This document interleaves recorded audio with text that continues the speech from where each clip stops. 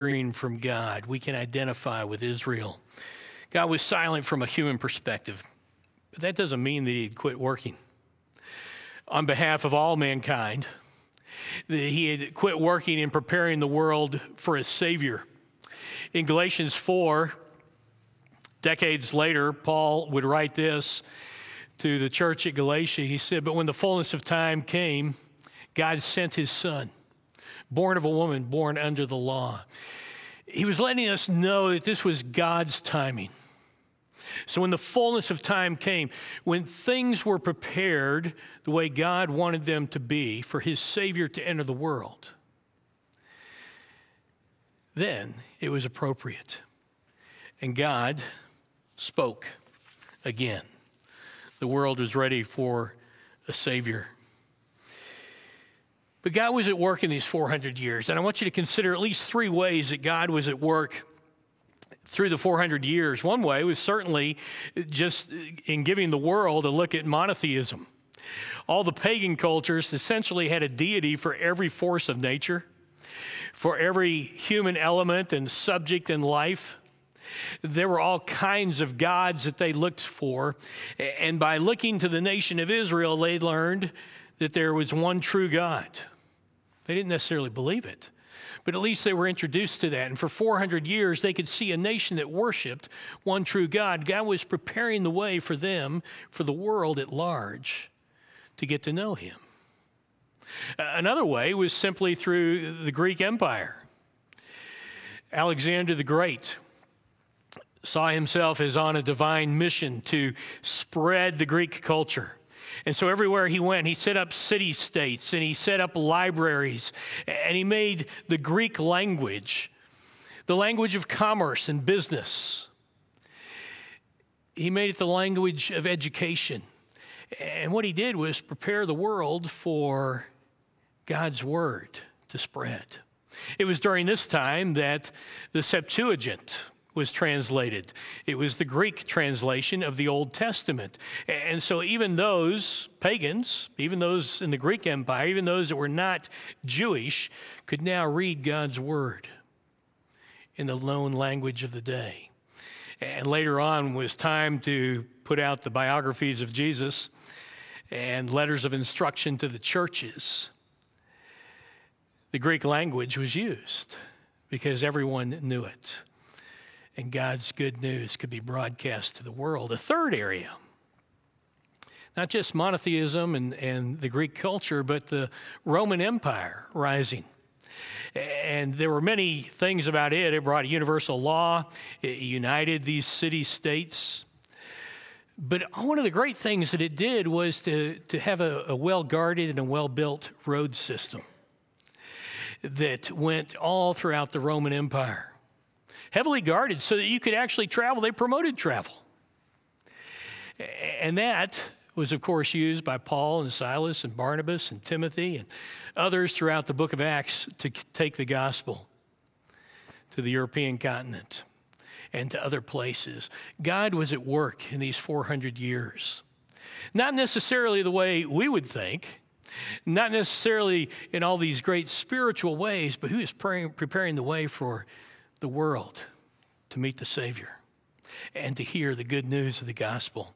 Joy comes in realizing that God is always at work.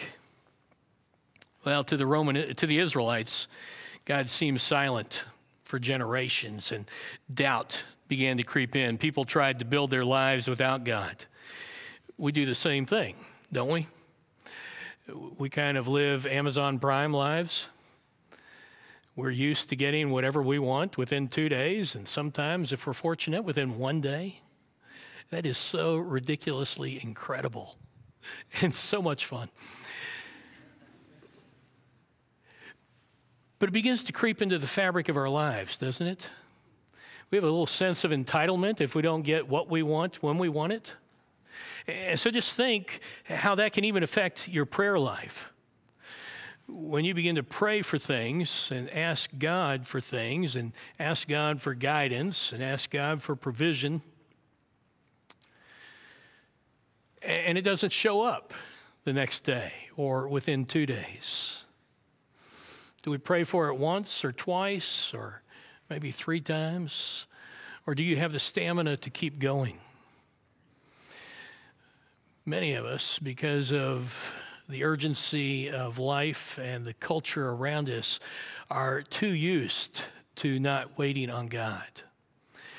And we take his silence as either he's not interested, or he's not involved in my life right now, or he doesn't need me, or he's not at work.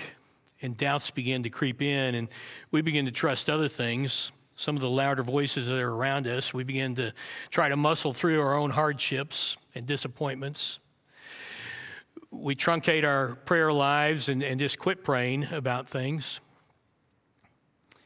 We look for that which we can control and manage in life instead of just trusting God and waiting on him, believing that he is at work. God is always at work. He is not silent, and he has spoken in his word. And one biblical passage that brings back my perspective at times like that is Philippians 1:6, one of those great promises where Paul says, "For I am confident of this very thing, that he who began a good work in you, among you, will complete it by the day of Christ Jesus." What a great promise. What a great promise to reflect on when I have to trust God, when you have to trust God, when you feel like you're not hearing from him in the midst of our prayer lives. Paul's words help stabilize me and remember that, yes, God is actively at work in my life, transforming me, even if I don't get the answer that I want when I want it. Well, Zechariah and his wife Elizabeth are in their 80s. And God breaks his silence of 400 years as Zechariah, and here we're in that section from verses 5 to 25 of chapter 1. God breaks his silence when Zechariah, the priest, goes into the altar of incense, and there is God's messenger to speak on behalf of God, standing next to the altar. His name is Gabriel. We last saw him speaking to Daniel in our summer sermon series on the book of Daniel. He's one of God's angels, and he is there to give a message to Zechariah. Zechariah is there to pray for his family, and he's to pray for the nation of Israel. And God breaks his silence. People are praying outside in the temple. Zechariah, prayer is answered. You're going to have He's going to send Messiah. Your prayers have been answered. And Zechariah is just blown away, as we always see, right? Anytime the supernatural meets the natural in Scripture, people are just afraid and fearful and sometimes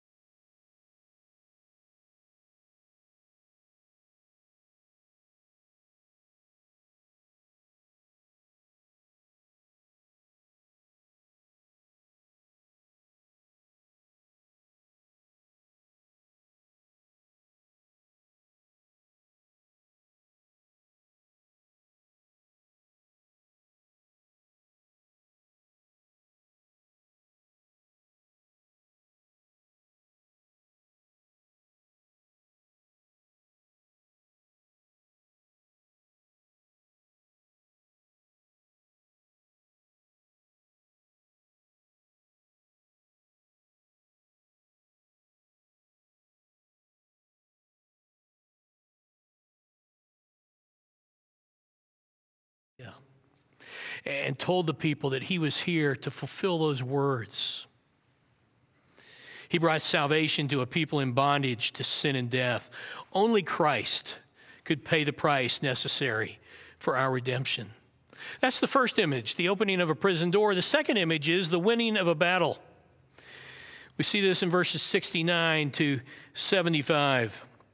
Verse 69, and he has raised up a horn of salvation for us in the house of David his servant, as he spoke by the mouth of his holy prophets from of old, salvation from our enemies and from the hand of all who hate us.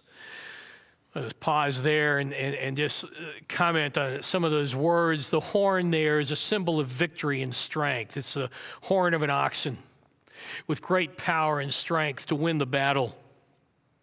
The picture here is of an army that's about to be taken captive, but the rescuer comes in and defeats that army and defeats them in such a way that they can never come back and attack again. They are thoroughly and completely defeated, and that's what Jesus has done for us. He has defeated sin, death, and Satan at the cross. And so when you place your faith in Jesus Christ, when you believe that he died on the cross for your sins in your place, was buried and rose again, he enters your life to lead you. He gives you the free gift of eternal life. He forgives your sins. And he has broken the power of sin in your life so that you can live free and righteously, free from the power of sin. He has won the battle, and sin and death cannot come back and overpower God's people. We also see the word salvation here a couple of times. It's used 3 times in the song, 4 times in these first 2 chapters of Luke. And it's a unique word that Luke is the only one of the synoptic writers to use of Matthew, Mark, and Luke. It carries the meaning of health and soundness. And what that reminds us is that no matter what the condition of the captives, no matter what kind of sin, we are made sound in Christ Jesus. We are given health. We are given forgiveness of sins. No matter our past, when we come to Jesus Christ, our sins are forgiven. And our Redeemer brings spiritual soundness and wholeness and health. When you trust Jesus Christ, you are delivered from Satan's power and moved into God's kingdom, from darkness into light. You are a new creature in Christ. The battle has been won. And Luke highlights this word with the word salvation. We go on to read, to show mercy toward our fathers in verse 72 and to remember his holy covenant, the oath which he swore to Abraham our father, to grant us that we, being rescued from the hand of our enemies, might serve him without fear, in holiness and righteousness before him all our days. And we see here that the result of this victory is sanctification and service. Christ sets us free, not to do our will, because that would put us back into bondage, but he sets us free to do his will, to live righteously, to live in the freedom that he produces in our lives. The second image is the winning of a battle. The third image in verses 76 and 77 is the canceling of a debt. We see this as he begins the prophecy of John.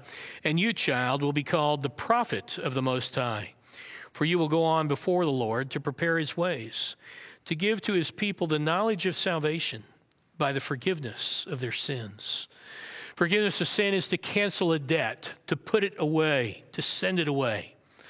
All of us are in debt to God because we've broken his law, because we don't match up to his perfect holiness, to his glory.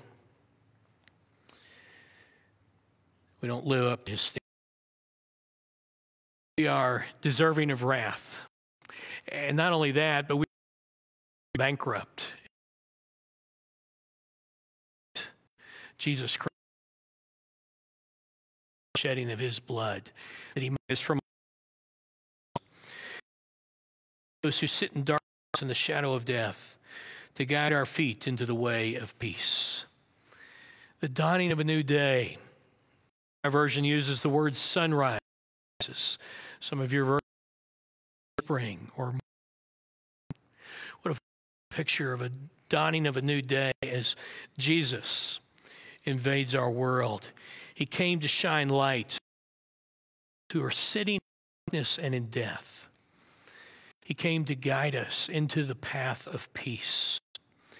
Joy is realized in the redemption of Jesus Christ. We know that Zechariah was filled with the Holy Spirit when he sang this song, but what's the story behind this song? I think we'll see that in the third point here, that joy is realized in the presence of God. Joy is realized in the presence of God. There's a story behind every song.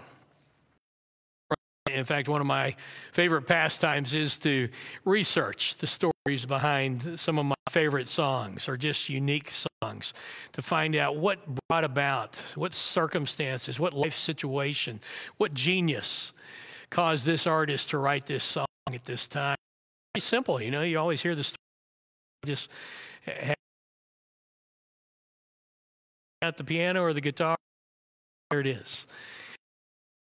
Months and years to hammer out their processing life situation. There's always a story behind the song, and I find that fascinating. He has prepared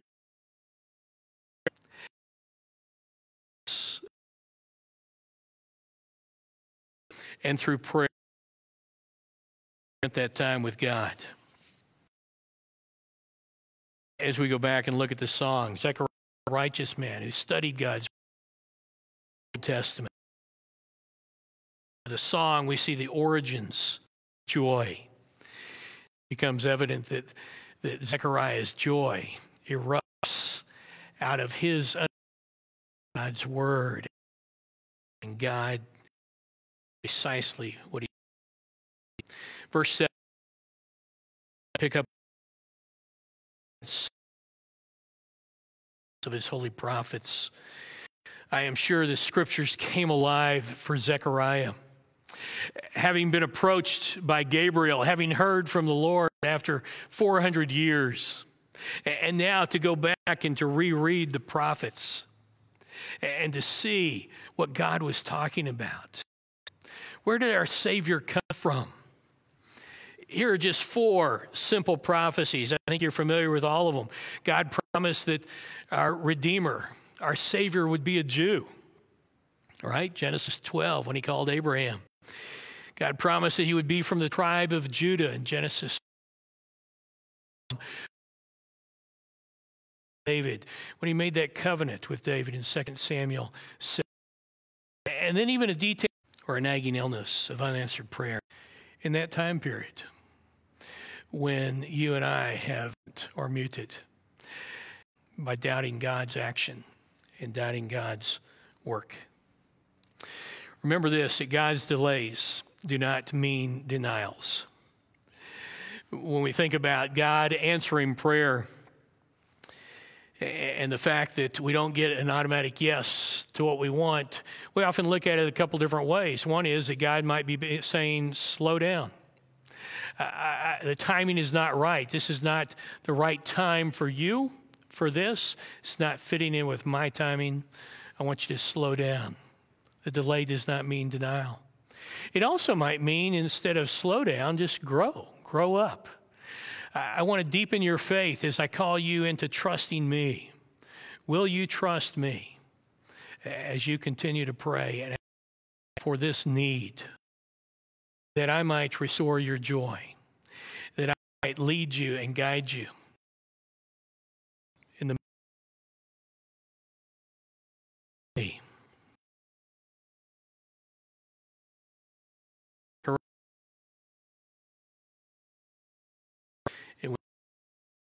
in the present. One of my delights this year, very simple. My devotions this year, I just read a chapter. Go to the next. To make himself real to me, to let me see him in a fresh, understanding way of who he is and what he wants from me and what he has given. our trust in him. Presence, fully and complete. How long has it been else? How long has it been since you reflected on the place of confusion and darkness that God had you before he intersected your life with the good news of the gospel? Find an opportunity to share your testimony with someone this Christmas, to celebrate the coming of the Lord in your life. And thirdly, looking to the future, we must nurture joy with anticipation of God's goodness in the future. What we have known of God, we will know of him still. You and I can smile at the future as we review the promises of God in Scripture. The silence of God does not have to mute our joy. In fact, the silence of God can be a pathway to joy, as we've seen in the life of Zechariah. So may this season be the one in which you and I see Jesus increase our joy by focusing on him. Let's pray. Lord Jesus, thank you for the joy of knowing you. Thank you for the joy of seeing Zechariah and Elizabeth and the trials that they went through, the hardships, the difficulties, and the pondering of the doubts about your work